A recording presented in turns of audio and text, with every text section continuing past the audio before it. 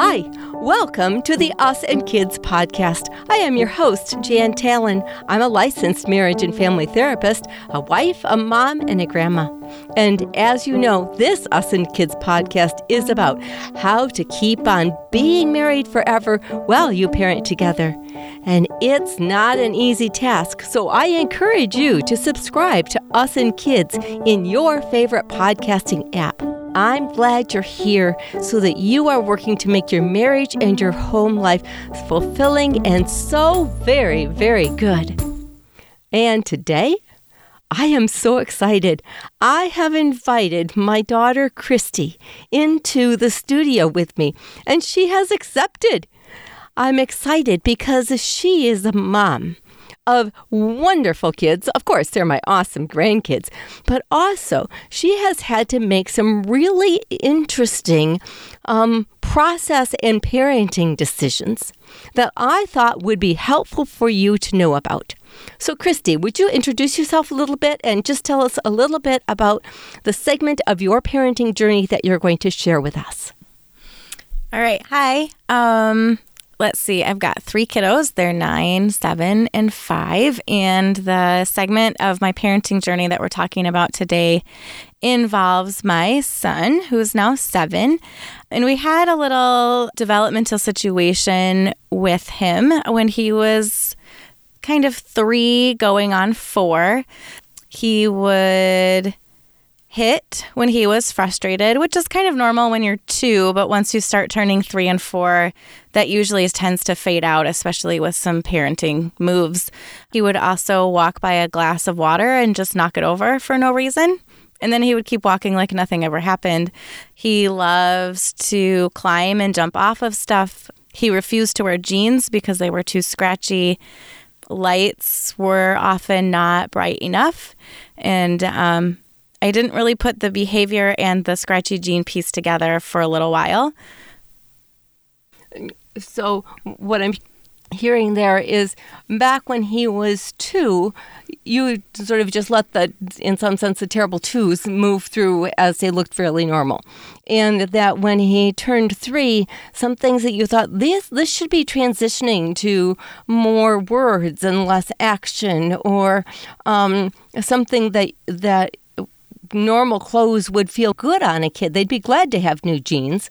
And instead, he was not happy to have new jeans or new clothes at all. Some of what I remember is his love for soft things, and that it was all about the feel. And so if I went shopping for a sweatshirt or a fleece or a pair of shorts, I had to feel how soft they would be up against my cheek, because it was that responsive in his body to it. Mm-hmm. Am I hearing that right? Yeah, that was exactly it. Like, things that felt normal to me were either too scratchy or very soft to him. And then there was the behavior piece, and I didn't really put those two together. And I see a counselor for myself and was talking to her about this kiddo, and he was still hitting and throwing and kicking things when he was frustrated or upset. And I was at the end of my rope. I had no clue what to do with him. And she said that with a lot of the kiddos that she saw, she referred them out to OT for sensory processing needs. And all of a sudden, all the pieces started to fit together, because we had the clothing piece and the highly sensitive to different feels piece and the behavior piece and the lights piece, and all of a sudden everything started fitting together. So we decided, I went home and talked to my husband about it and said, hey, what do you think about this? And he said, whatever we need to do, let's do it. So he was fully on board with that. So we started kind of figuring out what was next. How did that go? Because often we would think, at least in my line of work, that I wouldn't have turned to an OT, to an occupational therapist. I would have thought much more of turning to family counseling or play therapy or something like that. So how did your therapist know to differentiate the two? And how did you all of a sudden say that way makes way more sense than any other therapeutic approach? Yeah. Through working with my therapist, we had already tried a bunch of different home supports, like emotional kind of supports for him with, behavior charts and talking through your feelings and a lot of that kind of stuff. And we just didn't see any changes. I don't really know how she knew about occupational therapy and sensory processing. She knew, and I'm grateful that she did. And it also made sense for me that it was more body physical and less mental emotional because of the other pieces that were already in place, with the jeans being too scratchy and the underwear feeling like they were too tight even though they were loose, and being able to tell the difference between two pieces of fabric that look exactly the same but to him felt different.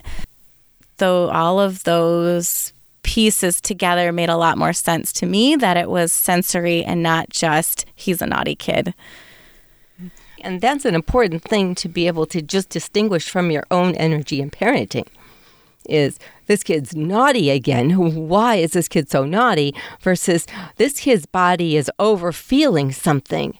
And now I can keep my compassion. I might still be exhausted, but I can keep my compassion about it because it doesn't feel necessarily like it's your fault or that you're a bad parent.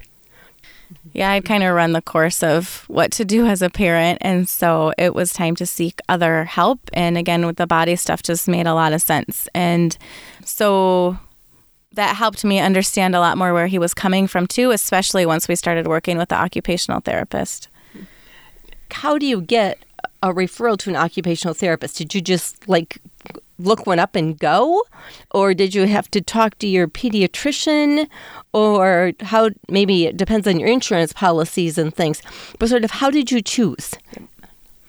My counselor had recommendations for a couple of different practices in the area that specialize in pediatrics and do a lot with sensory processing, because occupational therapists often do like gross motor skills or feeding issues or things like that. So there are a couple of practices in our area that specialize with sensory processing. So I called one and we went in for an evaluation and came out very strong that there was sensory processing needs. And so I brought that to my pediatrician, who said that sensory processing wasn't a real thing and that we should have social work services, and that she was not in any way, shape, or form going to write a referral.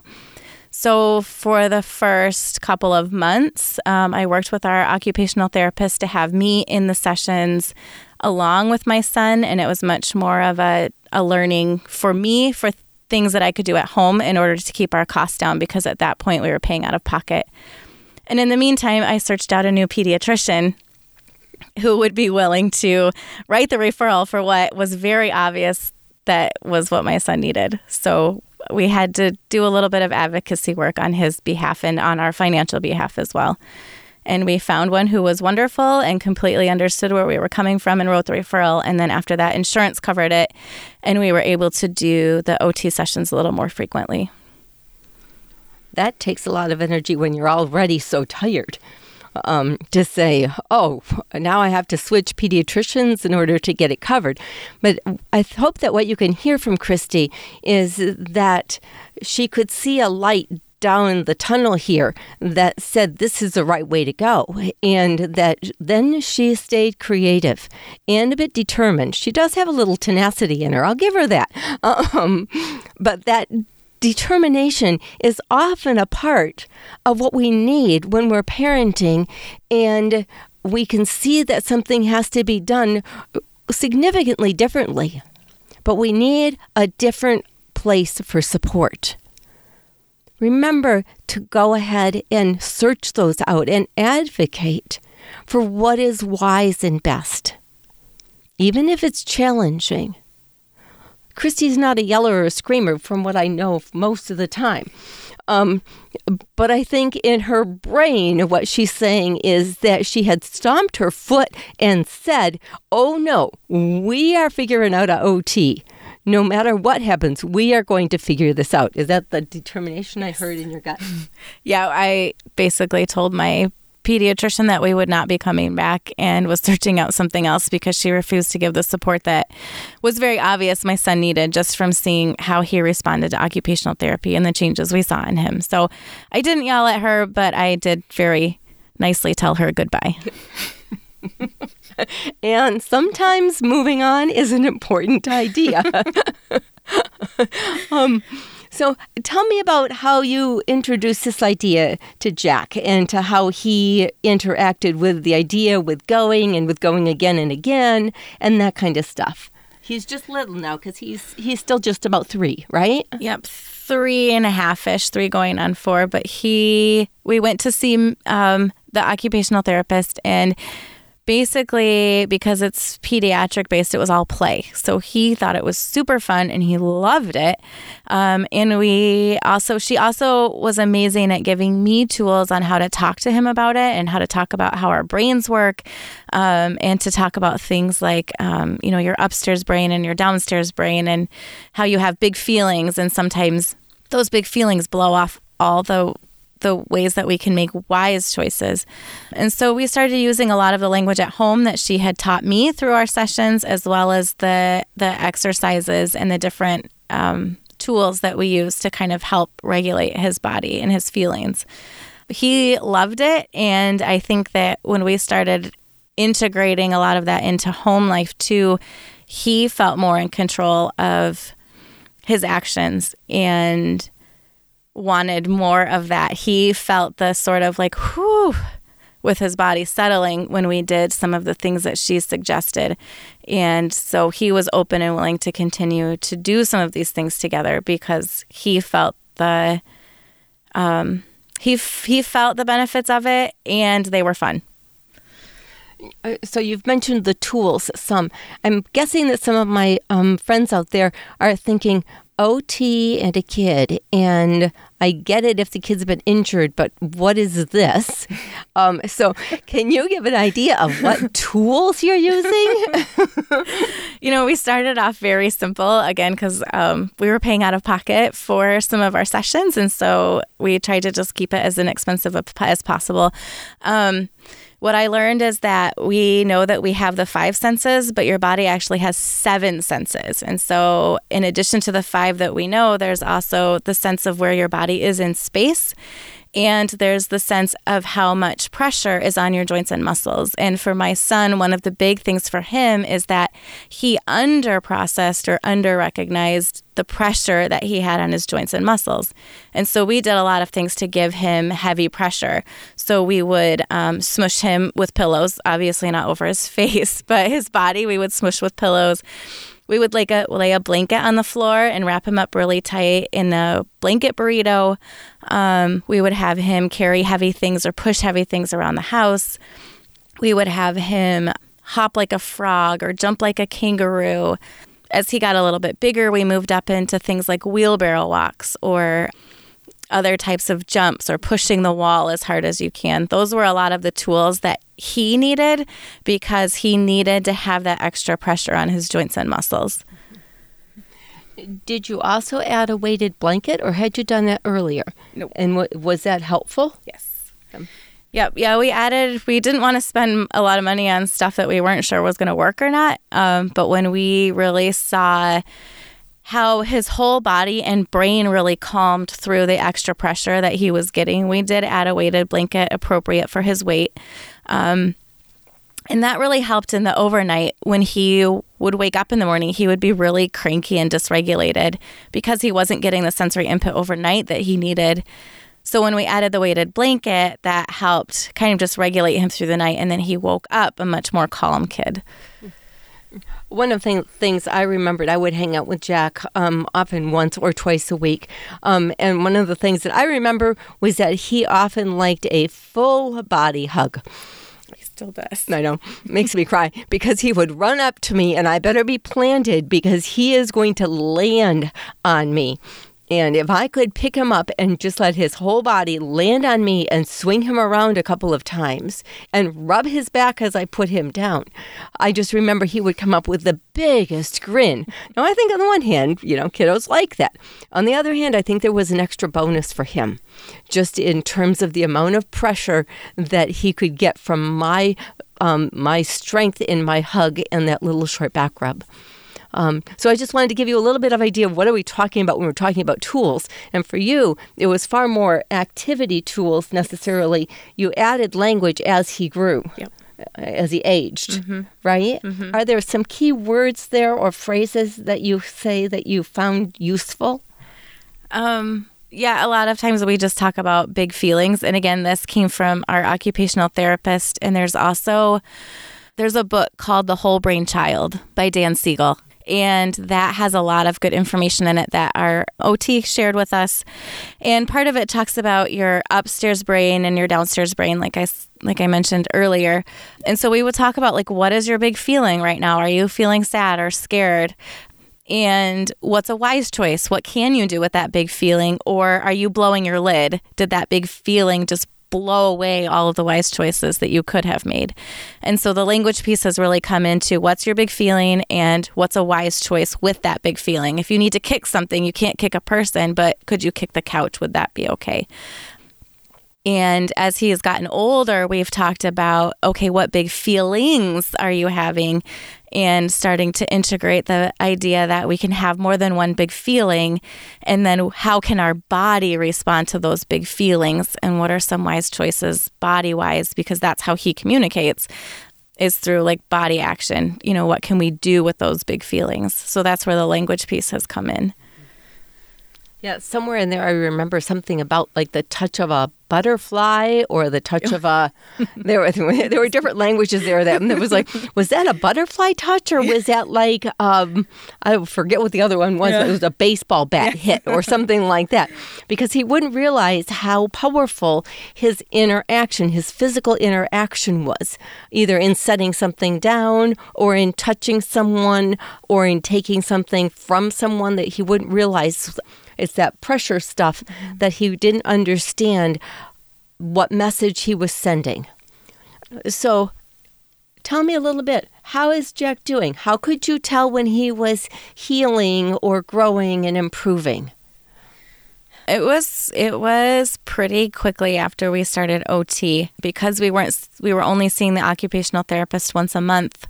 What I did is I arranged our daily schedule to incorporate some of those OT tools or activities throughout the day. So after breakfast, we would do an animal walk. And then after lunch, we would do a Jack burrito.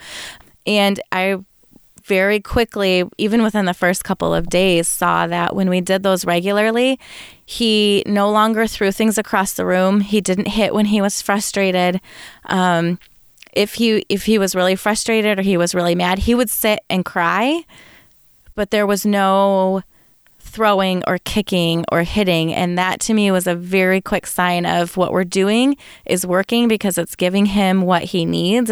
It's filling his body with the input that it needs in order to stay regulated and make those good choices. Mm-hmm. What kind of, do you have ongoing care now? Like, does this just go away? What happens? Is this always a thing? Is he always going to roll up like a burrito? What's up?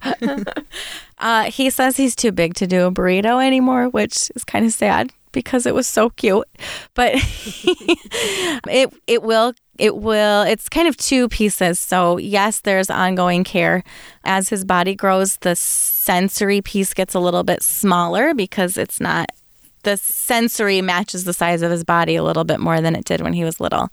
And at the same time, it never completely goes away. So there's always strategies and tools that he will need to use in order to keep himself regulated. So right now it's kind of a mix between me saying, hey, we need to do this activity now, and me saying, hey, what do you want to do, or what does your body need? And kind of starting to release that a little bit to him to be able to recognize how he's feeling and what his body needs in order to stay calm. So there will be ongoing care. We haven't seen our OT in probably 6 months, and just continue to do a lot of the home things that we know work. What do your other kids think of this? You said you had 3 kids. So, do they just sit back and watch, or do they do it with him? Or what does that look like, in the home space? When we first started incorporating our OT time into our home routines, the other kids just jumped in and did it with Jack. So if he did a burrito, they did a burrito. If he did kangaroo jumps, they did animal walks. And so now they will all say, oh yeah, we need to do OT today. And for them, body movement is one of the tools that helps them stay calm and stay focused, have attention, and helps them make wise choices. And that's just kind of the way that they see life now. So that was a pretty easy blend. This didn't make anybody stand out. This just easily moved into, this is what we do. And it became sort of a fun space for the kids. Mm-hmm. Yeah, that's really a sweet space for that to happen. I think so. Do you have some suggestions that you might give to other families, moms and dads that are sort of struggling? Maybe they're not on the same page about what does this kiddo need? We just need to be sterner. You can't be so nice, or you're too mean. We have to be more kind. When a parent has a gut that we need more backup and support, what do you say to them? Partly I would say go with your gut. My pediatrician that I thought I trusted said no, and my gut told me otherwise. And so we just tried it. And I think that's the thing too is, if OT, if occupational therapy and tools for sensory processing hadn't changed his behavior, then we would have gone to do play therapy or social work or something like that. But we tried it.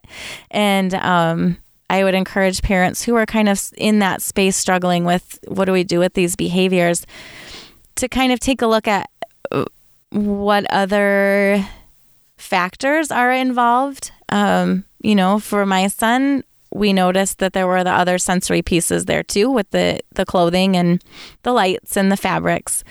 So what other factors are involved, and then try something and try it for a little while and see what the response is. I wish we had a manual that said if A, then B, but we don't. So we get to just try things out and see how they go. I think that that's such a good sentence, Christi, is that try it. If your gut says something, then give it a try for 3 to 5 times and see once what you get going. Because if what you're doing is not working, and both of you are at odds about something, getting somebody else's feedback and input about it might really help take the pressure off from both of you. Mm-hmm. I think for you and your husband, that when you saw that was OT stuff, the pressure of we're bad parents could sort of fall to the side because now you had a different way to focus your parental energy and your parental worries, right? Yeah. And so I just love those 2 words of try it. And we should say it to our kids often. Just try it. Try it 3 times. Try it once. But we have to remember to say that to each other as well, is give it a try. Christi, is there anything else that you would like to add that maybe you wish you had known, or that you would like to just say to other parents and families who are going, we got something going on, it's bigger than what we know? Mm-hmm. I think just going back to the try it piece, you can talk to your pediatrician, you can talk to a child therapist, you can talk to friends who have older kids that have gone through something similar. Everybody's going to have their own opinions. So really it comes down to gathering those opinions and then trusting your gut and knowing your kid. And if you hit a roadblock and you know that this is the right thing, to continue to advocate for it. And it's not, parenting isn't always easy. And so we do the best we can with the knowledge we have, and then we see how our kiddos do, and we continue to love them through it and love each other through it. Well said. I think for sure, Christi, that you can hear the round of applause for you sharing your story with us and your wisdom. And to our moms and our dads out there, we want to encourage you to stay together, work at parenting together. It is a hour by hour, minute by minute, often when we have little ones around, tiring work. But it's also worth the work. And so I want to thank you today for joining Christi and I in this conversation. I also want to remind you that we'll put together a printable, and you'll be able to get that and be able to download it and use it as soon as this podcast is up, and that we are cheering for you. Thank you again for listening, and we'll catch up with you again in a couple of weeks. Bye-bye.